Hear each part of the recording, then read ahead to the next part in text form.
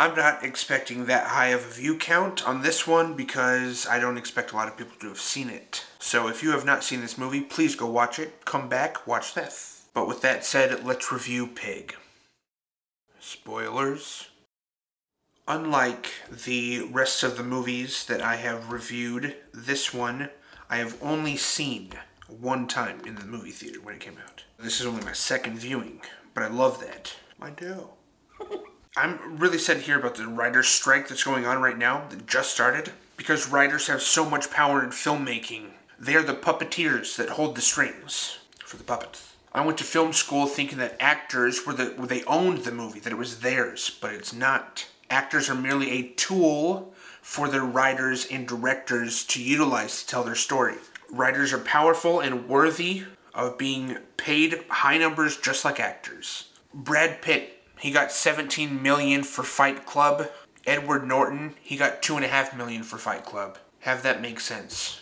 Imagine how little the writers get. This is the directorial debut of Michael Zarnowski, starring Nic Cage as Rob, Alex Wolff as Amir, Adam Arkin as Darius, and Cassandra Violet as Lori, but she's not even in the thing. I'm going to delete that. This is Nicolas Cage's favorite movie that he's ever done, which I find really interesting with how recent this movie is. It just came out 2 years ago. Rob's character is a Buddhist, so keep that in mind. As you watch this, he behaves accordingly to Buddhist teachings, or my limited understanding of them. Subverting expectations is a plot device that filmmakers very often use, where the audience thinks that it's going to play out one way, and the filmmakers do a hard left turn, boop, something else happens, subvert your expectations. This movie is made out of subverting expectations. What I was thinking it was going to be, it was a John Wick movie just with a pig as opposed to a dog. That's what I was thinking. But this movie is far from a John Wick movie. This is like if John Wick went and just used his words and articulated his feelings to the assassins. Like in a therapy session or something like that. This is not that. In fact, the pig it's not just any pig, it's a truffle pig. It can track and find truffles. I didn't know that they could specifically do that, but they can smell truffles 3 feet underground. Me no know that. In the culinary world, truffles are top of the line. They label each act of this movie in parts, so part 1 is rustic mushroom tart. That's what they call it. We open up on a river. Rob is cleaning his cast iron skillet. This isn't too far from where he lives. He's just off the grid. He's in the woods, in a big cabin that he resides in. It's not that big, actually. He spends most of his time out finding food in nature, bringing it home, and cooking meals. But not just making food. He treats the process like a spiritual ritual or experience. It's slow, gentle, tender. It takes place in Portland, or the greater Portland area, which is like 45 minutes from where I live. Part of me feels represented in that way. We find out Rob is one of the most, not notorious, I guess, but respected chefs in Portland, possibly in the nation. But we know, nope, read it, but no one has seen or heard from him in 10 years. Rob has such a rich history with Portland, and they established that well. Because I don't think that Nic Cage has a relationship to Portland even remotely similar to Rob's. But he acts like he owns the rights to the movie. Just by his acting on screen. I feel Nic Cage's passion, love, and admiration for the character that he's portraying. He loves this movie more than the people at home watching it. He himself loves it. So nobody's seen or heard from him, except for one person that he trusts, Amir, who comes to the cabin once a week, buys the truffles from him, but not really. It's just a barter. Since he's out in the woods, he doesn't even use money. It's just goods and items. They just barter. It's every Thursday. Amir goes back into the city and he sells these truffles to restaurants. Amir makes the mistake of just telling somebody conversationally, we don't even see it, but he tells somebody about the pig, about Rob's pig.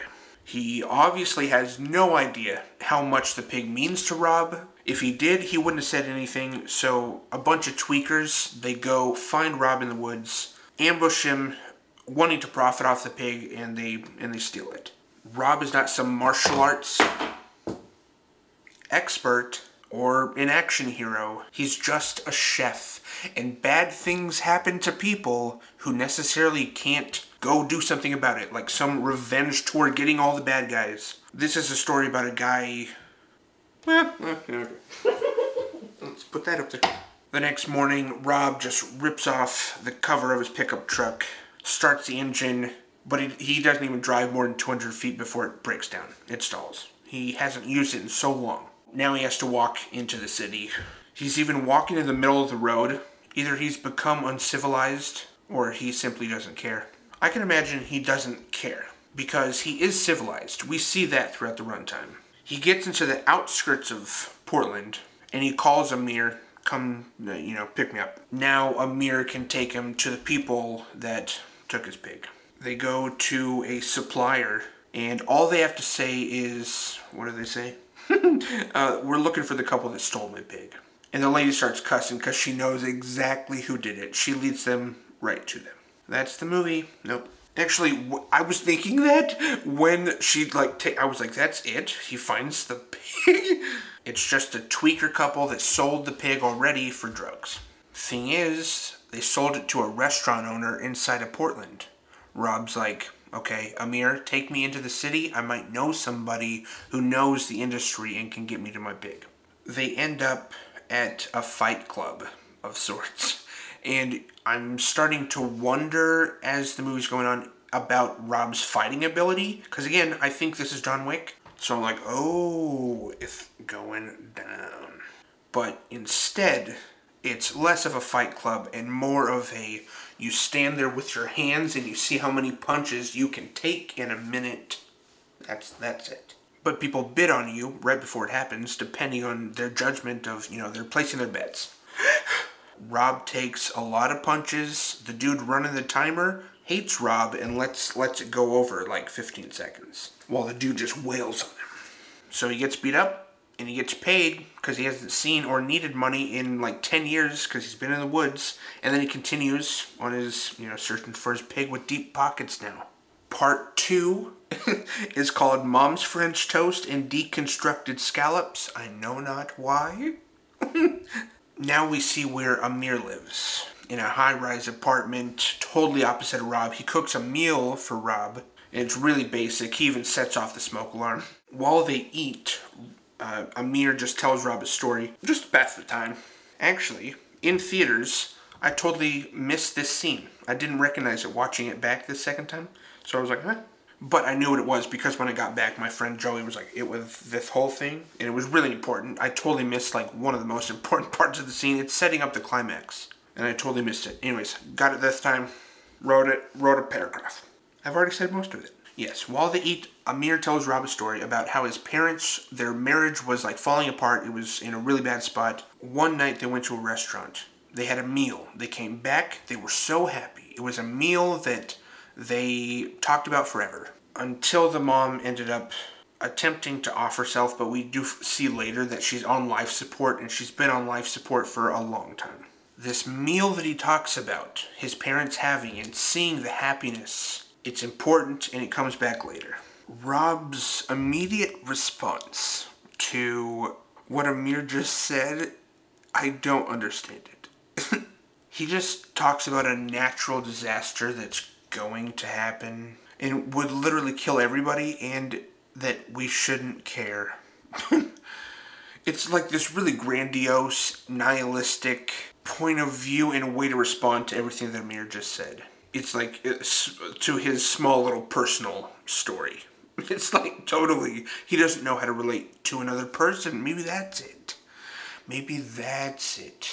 He just hasn't had a conversation in a long time. Since Rob is in the city, he visits the house that he used to live in. He sneaks around the backyard. Definitely not supposed to do that. And he encounters a little kid, just playing the drums.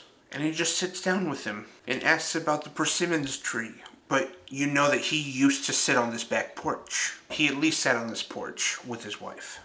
And, it's not a very long scene, but it's meaningful. And actually, there was an hour cut out of this movie, so it was probably longer. I know what it's like to revisit a home that you've moved out of, and the nostalgia that comes with that.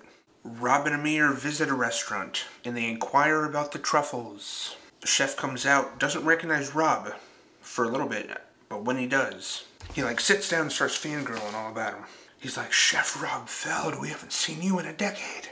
He even worked for Rob back in the day for 2 months, and Rob remembers exactly why he fired him. Then he says, somebody stole my truffle pig. And the chef almost seems to know something about it. He tries convincing Rob that the restaurants need it more. Rob is angry, but instead of going forward with his anger, he actually sits back, adjusts himself, and then asks a question. And then another question, and another. And the point that he's making is very valid each time, but he's verbally deconstructing the chef by going, why do you care about these people? You live your life for these people, and they don't see you, they don't notice you. And he's asking questions like that, and the chef's like... The chef can't even respond. He just chugs the glass of wine. It's like somebody else's wine in front of him. Rob ends the scene with, who has my pig? And the chef does know. He responds with, he's not someone you want to make angry. That's all Amir needs to hear. He knows exactly who this person is. It's Darius, his father. Amir's father. Rob totally feels betrayed now. Amir told Darius about the pig. Darius hired a bunch of tweakers, obviously, to go get the pig. So Rob demands Darius's address and he goes hunting. But it's still not kind of the hunting we think. He just wants his pig back. And if he can do it without violence, that's the route that he would prefer. Like I said, it's a non-violent John Wick. We finally meet Darius after some sequences. He and Rob are talking, but disagreeing. Dude, I love how they do this. Darius is not giving the pig back that easily. He says, I control myself very well, but I don't think you know who I am. And I think Rob could say the same thing. I do believe that he could go rogue, but is choosing not to. That's a last resort, because if he was to flip that switch and go rogue, it would be a catastrophe, possibly the end of his life. He'd end up in jail, something like that. Darius's tactics involve bribing. I'll pay you $15,000, $20,000, $25,000. Then he tries threatening Rob, but his tactics neither appeal nor intimidate Rob in the slightest, actually. They verbally go for each other's throats, each other's hearts. Because one of them is late 50s, the other is early 60s. So I love that they share the screen together. And lost my train of thought. Rob just says to him, were you always like this? Or did it just happen after she died? Because of what Amir told him earlier. Darius just responds, were you? You made the right choice living in the woods. You had your moment in Portland, but there's nothing here for you anymore. They just assaulted each other with words, conversationally. It was casual, but still a sword fight. Amir is outside of his dad's house waiting for Rob to come down because he is told, get out of my house. Darius is not making any sort of a deal with him.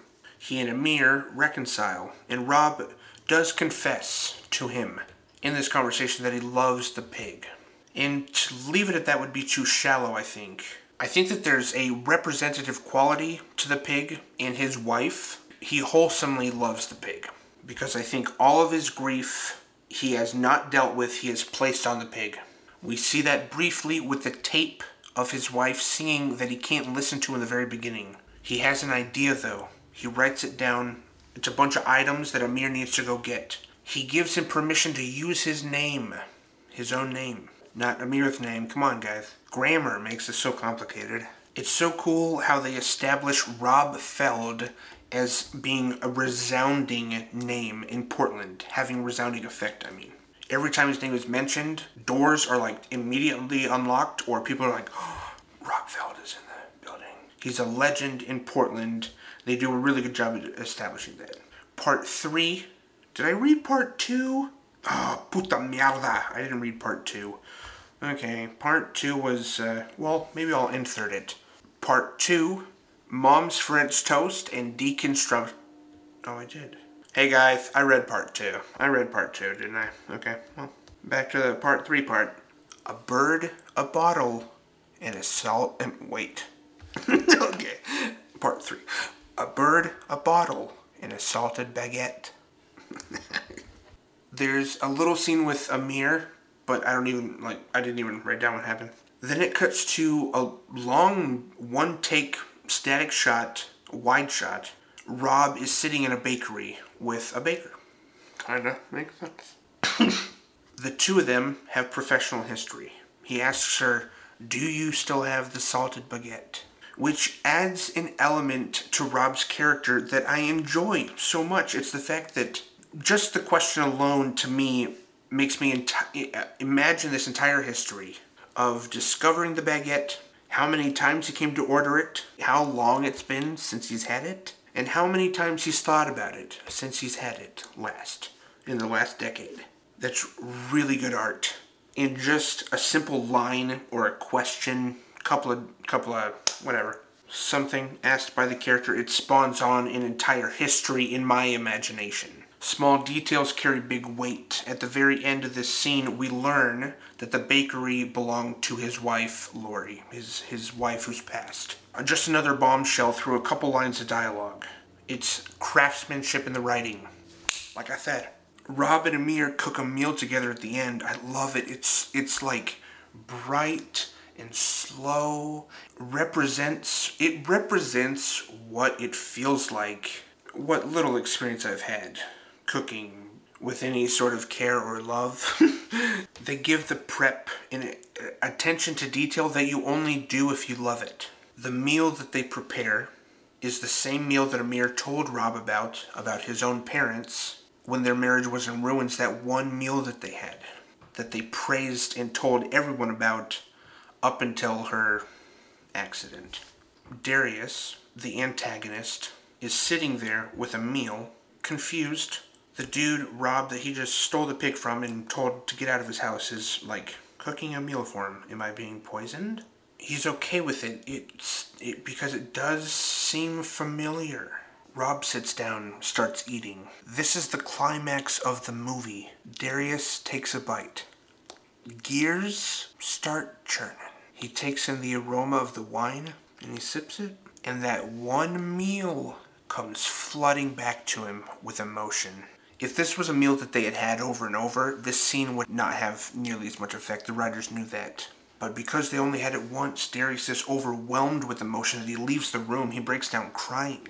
Rob defeats the man that took his pig by cooking him a meal and triggering emotional memories. Right after this, Darius, all guards are down, so he confesses to Rob that the pig is already dead. They were too rough with it in transit, and they accidentally killed it already. It was no use. Rob's distraught by this. He sobs, and the movie kind of drones and cuts out audio. He has an inaudible sob, but you know that he's wailing. Darius just gave Rob the same reaction that he gave him by pulling on one another's core heartstrings that had to do with their individual wives through food and a pig. In a sense, they just healed together. That's the climax of the movie, is healing. Rob says at the end, if I had never come looking for her in my head, she would still be alive, which is meaningful. But and Amir says, but she wouldn't be. Bringing his thought process back to reality. To think that she's still alive, but she's not, is actually worse. To be delusional about it is a lot worse. So far, he's been confronting other delusional people, and now Amir just was that person for him, giving him the wake-up call. Rob says, I'll see you Thursday.